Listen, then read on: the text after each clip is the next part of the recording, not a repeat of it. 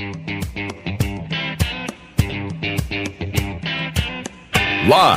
from the heartland and the crossroads of America, it's Tony Katz Today.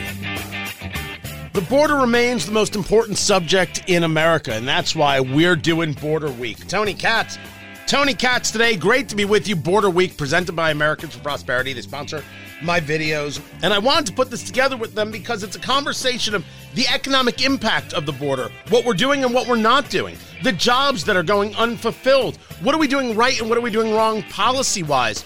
Isabel Soto joins me. She is the policy director of the Libre Initiative, and I spoke with her. You catch all the videos over at TonyKatz.com. I spoke with her about policy that we have in place at the border. Is there anything that the United States is doing right? There's nothing like, if I can say today, here's one thing that they are doing on the border that's working. Other than the hard work that the Border Patrol agents have to do every single day, there's not one specific policy that I see that has been absolutely effective by far and away. Is there anything that you would say is partially effective? Mm. Yeah, I think trying to reduce individuals coming to the border and kind of waiting there to get processed. There are these other centers that have started to get open in other countries. That's a promising idea. So that, again, it remains to be seen if that's actually going to work. But it's something more or less bipartisan. So that's an exciting thing that's in the works. So when we talk about that, you mean things that, as we say in the vernacular, remain in Mexico, like those kinds of policies? It's a little less that. It's a little bit more on the technical side. So when people come, they can use like the CBP1 app is a good example of basically individuals that are planning to come and seek asylum. So these are for asylum seekers specifically, and they can apply for asylum in another country and stay there while their application is being processed, instead of what the status quo is people come, they cross, and immediately claim asylum. And then wait in the U.S. That app was put forth by the Biden administration. Mm-hmm. And I don't think it was the Wall Street Journal. I forget where. People, by and large, didn't use it because it seems that what they would rather do is come to the border and take their chances, or come to the border and see if they'll get caught at all. Right. And not to mention, I mean, there were immense technical problems with the app, right? And you're assuming that it's easy to be able to use it. You're always going to have reception and it's going to be a seamless process. And that's just not the case. So it is responding to a number of different incentives. And what you've mentioned of people taking their chances, the reality is the individuals that try to cross the border, the only information that they reliably get is from bad actors. So the cartels who are profiting off of this whole broken system, those are the only people that are constantly in touch within what some ways they view as their customer base. And so it's really hard to be pushing against the messaging when the messaging is saying go, go, go and cross the border. So they're customers, which is there's a coyote conversation. That's to put it lightly. Right. Mm-hmm. I mean, I know, and it is. Mm-hmm. I think neither one of us is trying to downplay the horror that a lot of people go through in trying to get to the country, which is a different conversation than whether or not they should be allowed in the country, which is a part of the policy problem that we see. Is it the United States giving a mixed message of, yeah, we're open, no, we're not? Or is it much more of the cartel-related side, as you've been able to study it, about it doesn't matter what they say, we'll get you through, just give us the money, give us the money, give us the money? Yeah, well, it's both. I mean, if you have weak messaging from the United States government, that is perfect for the cartels to be able to exploit.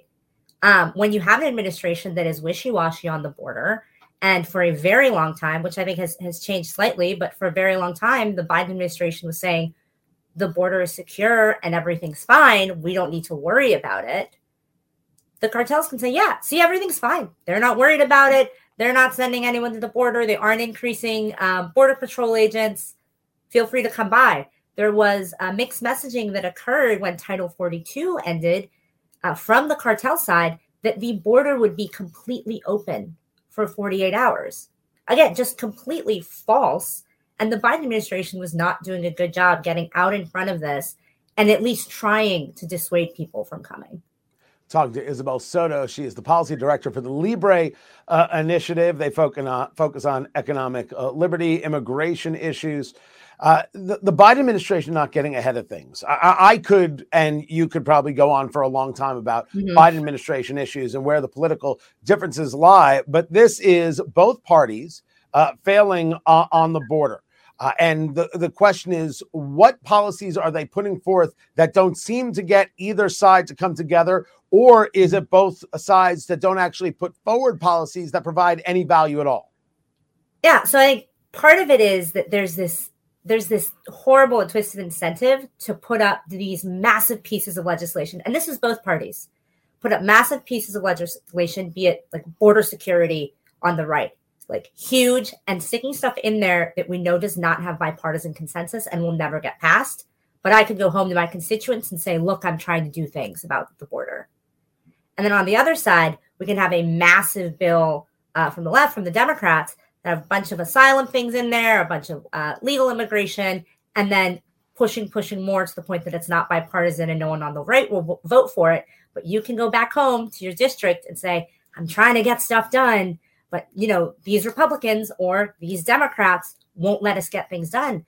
So there's this weird situation where there's not a huge incentive to actually fix this problem. It's easier to talk about it and to complain about it. When you discuss with people the problem, how do you describe it? In a word, complicated. I think it is it's important to make the distinction. The first thing I typically do is figure out if we're talking about the border or we're talking about legal channels.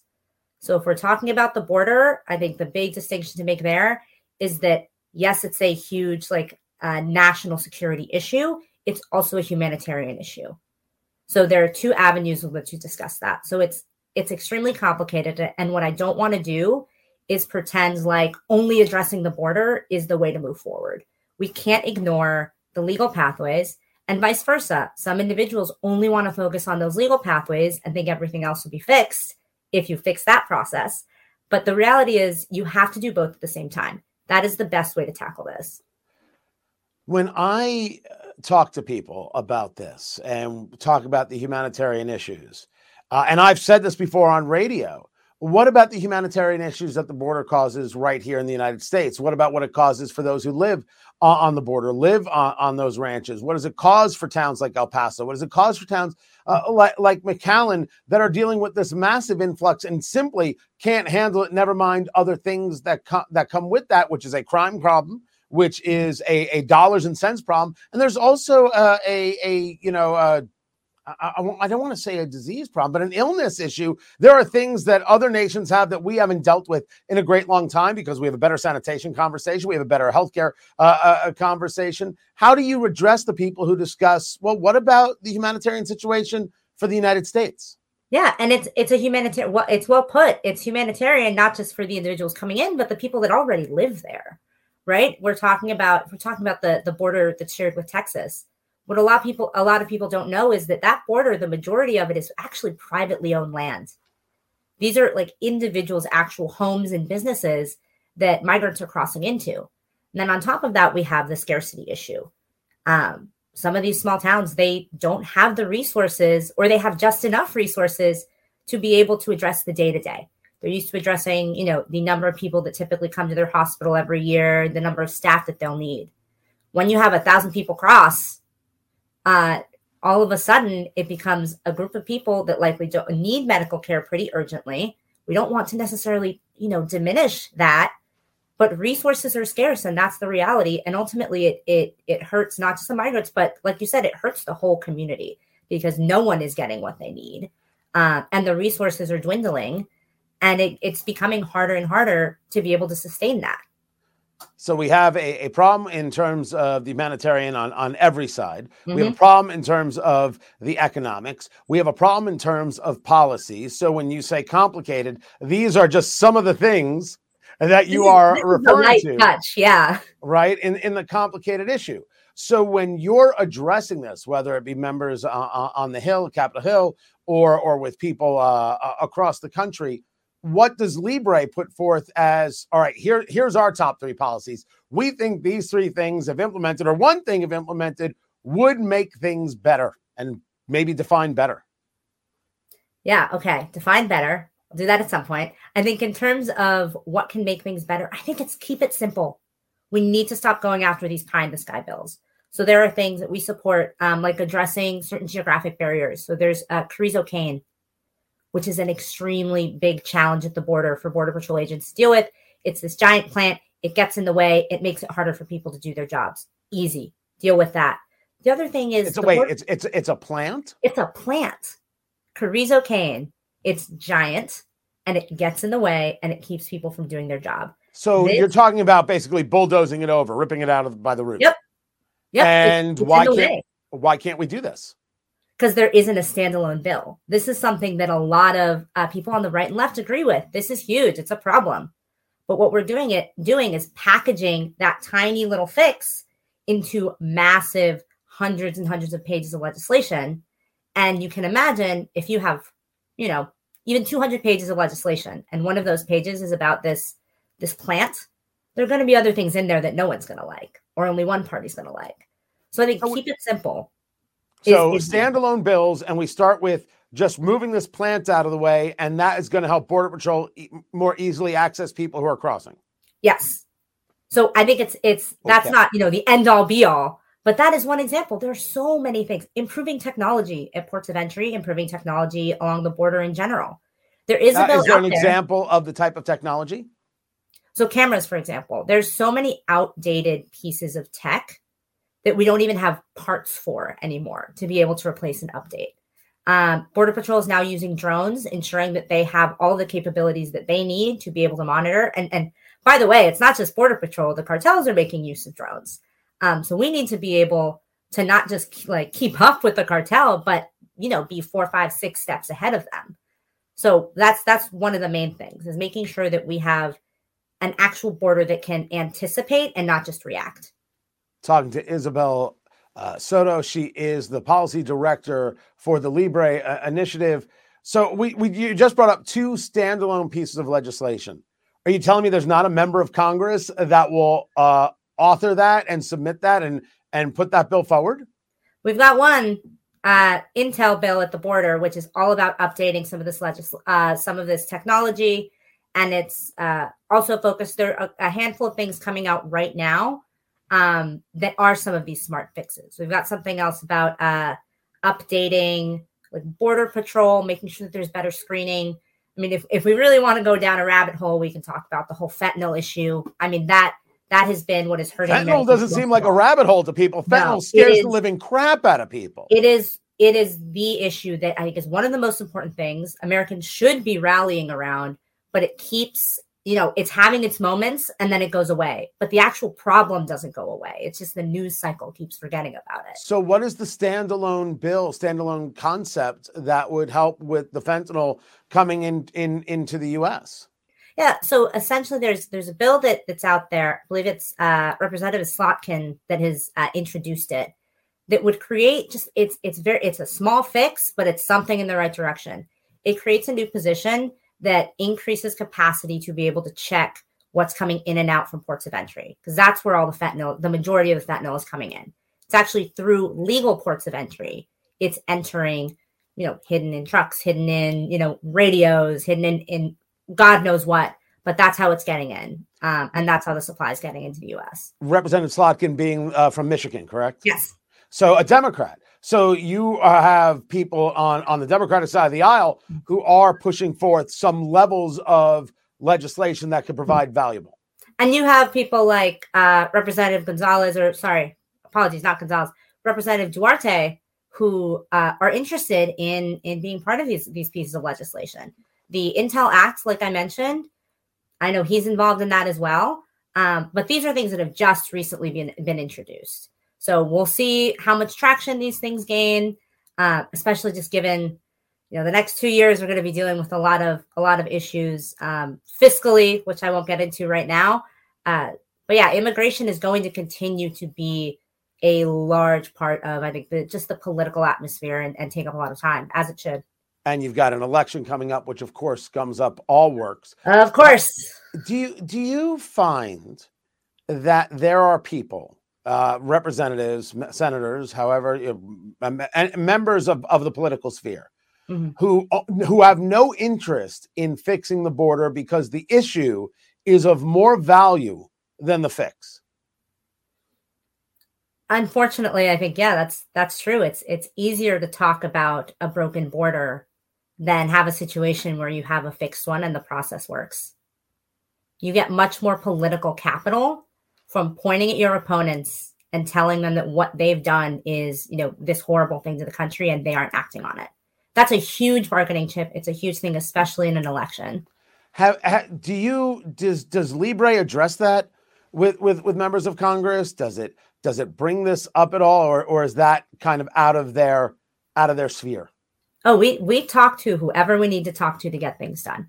So we will work with anyone who has a good idea. To that end, you brought up in the beginning that you're I think the term you used were you're a Hispanic organization. Mm-hmm. So it would lead one to wonder whether your advocacy is for something political, or is your advocacy geared towards people who are Hispanic and saying that this is not something that is you could be silent on. This is something you have to be proactive on to the betterment of the American society. Yeah, absolutely. And what we think is, we need the Hispanic voice to be present in the political discussions. I mean, at this point, we're about 18% of the country, and we're only projected to grow. For example, over the next, I think it's 10, 20 years, Hispanics are projected to be 70% of the workforce. We need to be empowered to be able to engage in our political system. So Libre is not just talking to Hispanics. We are a Hispanic-led organization. We're coming out of places like McAllen. We're coming from all over the country. And so we are trying to put together a voice for individuals that kind of are in the same space as us and are fed up with things not moving. So let me get political for a moment, because why not?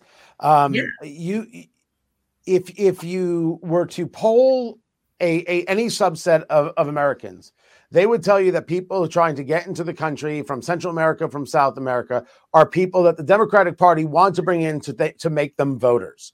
Is it through your analysis, to your study, through your talking to people, having visited the border, work with Libre, is it your feeling that that's what you would get? People coming who want to come to America, who immediately would vote with the Democratic Party? Yeah, I've heard this one a lot. And I think it's a really common misconception. It's really simplifying the issue, in part because if we're seeing shifts in the Hispanic electorate, the shift that's happening is not moving further and further left. People are shifting right. And part of it is because of the poor decisions that are being made. And in part of if we're talking political, the Democratic Party is taking Hispanic voters for granted. And the Republican Party is offering a way forward to make fixes to things that Hispanics care about. And frankly, immigration is not in the top three. The things in the top three are inflation, general economic welfare, healthcare, and education. And these are things that Republicans are pushing on. Things like educational freedom, more options, school choice. If you look at who cares the most about that particular issue, break it down by race, ethnicity, it's Hispanics, about 77%. So there are all these other things we need to take into account. When we talk about people, coming into the country, I don't think it's not a smart political play, if it is one at all, is to let people in from a demographic that is actually shifting right. You can find the complete interview with Isabel Soto from the Libre Initiative over at TonyKatz.com. This is Tony Katz Today.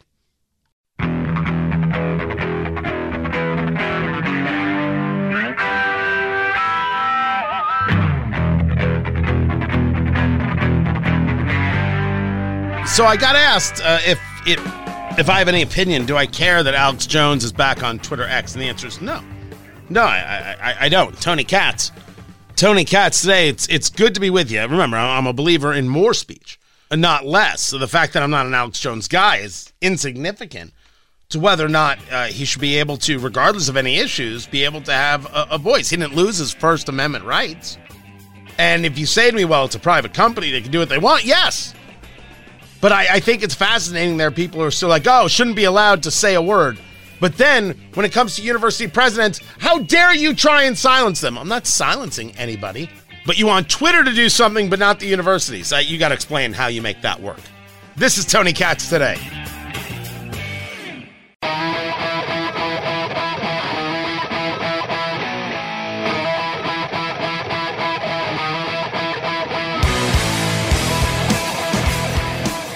So what is this lawsuit that the Secretary of State lost? What is it that the Republican Party in Indiana is up against? What's the real issue? And the answer is, we have rights, right? Well, they come before political party, don't they? I think they do. Tony Katz Today. What's going on? Find everything at TonyKatz.com. Yeah, this cold has been a mother. Oh my gosh. And it's we're now in the coughing stage. And it won't give up. It will not quit. And it hurts like what I believe the term is heck. That's how they say it on the radios. If you ask me privately, I will tell you it hurts like something else. The story here is about a guy by the name of John Rust. John Rust is an egg farmer. His family is Roseacre Farms. We're talking about maybe the second biggest in the country. They produce eggs. Well, the chickens produce eggs. They just, have everything else. And so he wanted to run for Senate. The Republicans are running Congressman Jim Banks from the Indiana 3rd District. He wanted to run against Jim Banks for the primary. Well, there are rules in place in the state of Indiana about that. And one of them says that a candidate's past 2 primary elections must be cast with the party the candidate is affiliated with, or a county party chair has to approve the candidacy. So what John Rust is saying is that, I didn't fulfill those requirements, but those requirements are unconstitutional. They're vague. They're overly broad. This is silly. John Rust voted in the Republican primary in 2016. He voted in the Democratic primary in 2012. He did not vote in 2020 because of the pandemic, and this is how it's reported by the AP, the, quote, lack of competitive Republican races in Jackson County. Rust said his Democratic votes were for people he personally knew. So, in order to run, you have to have voted in the last 2 primaries for your party if you want to run for that party. That's what the law currently states. And he says, that's silly, because there is a caveat. If you can get the party chair of that county to sign off, well, then you can run. You get certified. So he went to Amanda Lowry, the Jackson County Republican Party chair, and she said no. Because of your primary voting record, I'm not going to certify you. That's the end of that. So John Rust sues and states that the law keeps these legitimate candidates who have recently moved to Indiana or have switched political identifications from running for office. Marion County Superior Court Judge Patrick Dietrich states that the law, quote, unduly burdens Hoosiers' long-recognized right to freely associate with the political party of one's choosing and to cast one's vote effectively. So John Rust challenges, John Rust wins. The Secretary of State, Diego Morales, who I am no fan of, he has now appealed the ruling. Now, even if he were to win the case, he'd be up against Jim Banks, and that doesn't mean he'd necessarily get the nomination.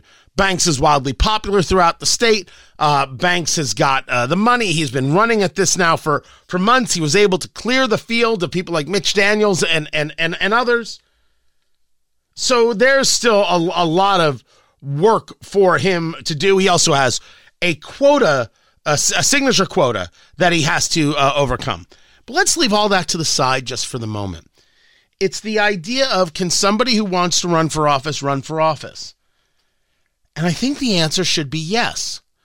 Now, I assume that what the party apparatchik would state is that we want to ensure that people aren't running for the wrong reasons, or people aren't running just to do damage to the system. We want them to be Republicans running for the Republican ticket. And if they want to run as a Republican, well, these are the basic rules. it does find a place of peculiarity to the idea that people can't change their mind. As a matter of fact, when people do change their mind, we celebrate the living daylights out of them. Now we're saying, okay, you changed your mind. Our persuasiveness was effective. Now you have to wait 2 election cycles before you can run for office. One could argue that actually creates a good safety net. But one could also argue that takes away from a person's right to seek public office. I've talked about, for example, people moving to Indiana from California. And after me, I was not in favor of anybody moving from California to Indiana. I was the last one, and we would have been much better off. What I stated, though, many times, is that people who move from anywhere, from one state to another, should not be allowed to vote in a local election for 3 years. Oh, I've absolutely said it. I mean it. You come into a new state, you've got all the craziness from the old state you were in, you haven't even bothered to learn the system. Next thing you know, you're voting for nonsense. No, you take some time and you learn the system. On a local level, on a state level, nope. I would never stop anybody from voting on a federal level. Couldn't do that. And of course, no one's buying into my idea, but you know that I'm right. The difference between these two things is that I'm saying you should learn where you are and how where you are works and why it works, why it was so attractive to you to move there in the first place, before you start casting your vote in a way that could be, and the antithesis of the reasons and the values that you went to that place to begin with. Know the place first. And I get all the pushback in the world on this. I never asked, well, would I stop somebody from running for office? And the answer is, nah, I wouldn't. I wouldn't think that I would have the ability, or want it for that matter, to take away your right to be a citizen. Well, you'll take away my voting right? No, I didn't force you to move, kitten. I think you should learn where you're at. And besides, what I want isn't even a law. But here we're saying that somebody doesn't have the right to run for office. They have to meet a threshold. They have to meet a standard. And I guess the question is, outside of age requirements as prescribed by the Constitution, where else is there a standard? How you voted previously?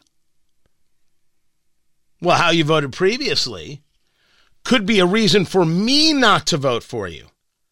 But that wouldn't be a reason for you not to be able to run for office.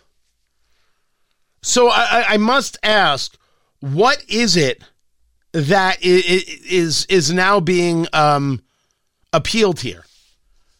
What possibly is the Secretary of State appealing in this case? That the Republican Party, or the Democratic Party for that matter, can decide whether or not a citizen can run for office based on their calculations? So now I have to wonder whether or not the system is proper to begin with? And wouldn't that mean that I don't actually have privacy in my vote if you know which party? Now that you could tell me, no, there's 100 ways to know which party you voted for and what people are registered for and all those kinds of things. And I guess that's accurate. But keeping people from voting seems odd. And that's what it looks like. It looks like there's an argument here to keep people from, not from voting, to keep people from running. To keep people from running for office seems odd to me. Seems like a problem waiting to happen, I guess is the way to call it. And so I don't understand what Diego Morales is going to appeal here. I haven't read where he said, look, I think here's the issue. If I have it right, the Secretary of State is going to appeal the ruling. The Indiana Attorney General's office filed the notice of appeal on behalf of the Secretary of State, right? He's doing his job. I honestly don't know where it is.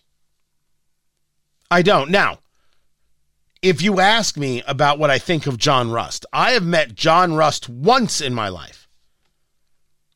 It was a handshake. He was pleasant. Do I think he's an awkward dude? Yeah, I think he's an awkward dude. The end. That is the total end of what I know about the guy. That's it. Nothing more, nothing less, nothing anywhere else. I just can't figure out what is being appealed here. A guy who wants to run for office should be able to run for office. I think it's weird that you're appealing the ruling. You have to know. The party apparatus has to know that their rules just on their face are super weird. Super weird and super wrong. And so when people are talking about this, they'll sometimes just get into the they may want to delve into more personalities. I wasn't interested in the personalities. If you want to run for office, you should be able to run for office. And I don't know if we want to be the people who make it more difficult to run for office. I'd be curious to know a little bit more about when these laws got put into place. And how were they never challenged then? And then realizing, I mean, just in the basic way we've had the conversation, what is the argument for trying to appeal them now? Because I haven't found it yet. I haven't found the argument that makes sense for appealing the decision. But as I said, it's the Secretary of State of Indiana, Diego Morales. Maybe it's my fault for trying to look for something rational from that guy. Yeah, there's no way he's Secretary of State next year, right? Please tell me there's no way. Yeah, there can be no way. This is Tony Katz Today. Find everything at TonyKatz.com.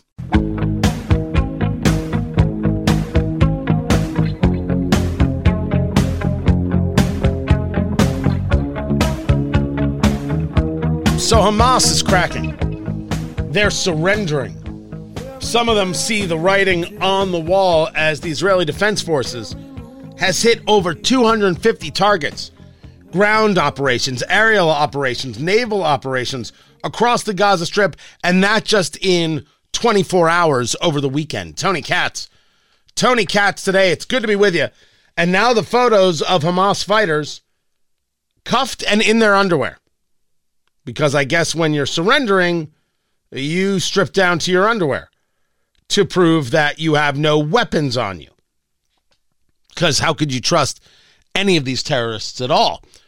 I think maybe one of the questions is, why are they surrendering? Well, some of it could have things to do with Yahya Sinwar, who is the Hamas leader. Remember, he's the Hamas leader in Gaza. He is not the leader of Hamas who gets all the money and lives in Qatar or Qatar, depending on how you state it. The word on the street is that the people hate Sinwar. As a matter of fact, it has been Benjamin Netanyahu, the prime minister, saying, "Do not die for this man. Don't let this man lead you to ruin," and of course, trying to divide the people in that way. So if they've been able to create a boogeyman of him, well, that's positive in breaking the will of Hamas. Certainly amongst the people of Gaza, you could take a look at polling from these people to the extent that they are able to get true numbers. Of course they blame Hamas. They know that their life is terrible. But it's also true that there are plenty of people who cheer what Hamas does. Now, you could argue they're only doing that because they know that Hamas will attack them if they don't, or they want to get extra kind of preferential treatment, maybe food, whatever the case may be. So they cheer this, they cheer that, and then hopefully a bit of scraps ends up on their table. It's possible. It's also possible that there are plenty of people in Gaza who absolutely want to destroy Israelis and kill Jews. I think that's unquestionable. It is equally, to my mind, unquestionable that there are plenty of people who want to live free. We have known that there have been people in Gaza who have wanted to do away with Hamas, who have tried to rise up against Hamas, and they have been bloodied and they have been beaten because they've been unsuccessful because Hamas is a terrorist organization that has control of the area because they're supported financially by Iran. If the rational mind had taken hold of any of these leftists, they would have understood that everything would be better if Hamas was gone, and then they could have applied the pressure to Israel aggressively to make life better. But no, instead, they went the anti-Israel route, the Jew haters like Ilhan Omar and Rashida Tlaib and Alexandria Ocasio-Cortez and Andre Carson and Jamal Bowman. Then they went crazy thinking about the idea that if Hamas was gone, Israel would have to take over Gaza Strip for a short while. Because after all, who's going to run this place? The Gazans cannot run it on their own. The quote-unquote Palestinians, they can't run it on their own. They have no idea how to do it. None. Zero idea how to do it. And Israel's like, well, we would do it for a short while. And then the United States is like, oh, that's unacceptable. What are you going to have, a UN team? How terrible do you want it to be for the people of Gaza? You want it to be UN team terrible. That's messed up. That is messed up. But the surrendering, I must tell you that I'm a little bothered by the surrendering because I think it puts a bit of onus on the Israelis in that one that would not exist if these people had just been destroyed. And you say to me, Tony, that's pretty bloodthirsty. No, I'm just discussing a reality here. You create an opportunity. Now these people are going to be prisoners. Now these prisoners have to be provided for. And now you're giving others an opportunity to kidnap more Israelis. And now you've got some hostage thing. You're going to work from that. And a negotiation, let these people go. And they're going to go back and do this again. I'm just saying that there are issues within this. But maybe I just got to be thankful that they're cracking. Maybe I got to be thankful that the people of Gaza see what cowards these terrorist low-life bastards are. I would love it if the college campuses of Harvard and University of Pennsylvania and MIT, along with those right here in Indiana, learned from this. Look at these terrible terrorist cowards. Never support them. I only hope that lesson is learned by those who need to learn it. And I know there are plenty of people who never supported them to begin with, and they deserve our respect. Find everything at TonyKatz.com. Tomorrow, everyone, take care.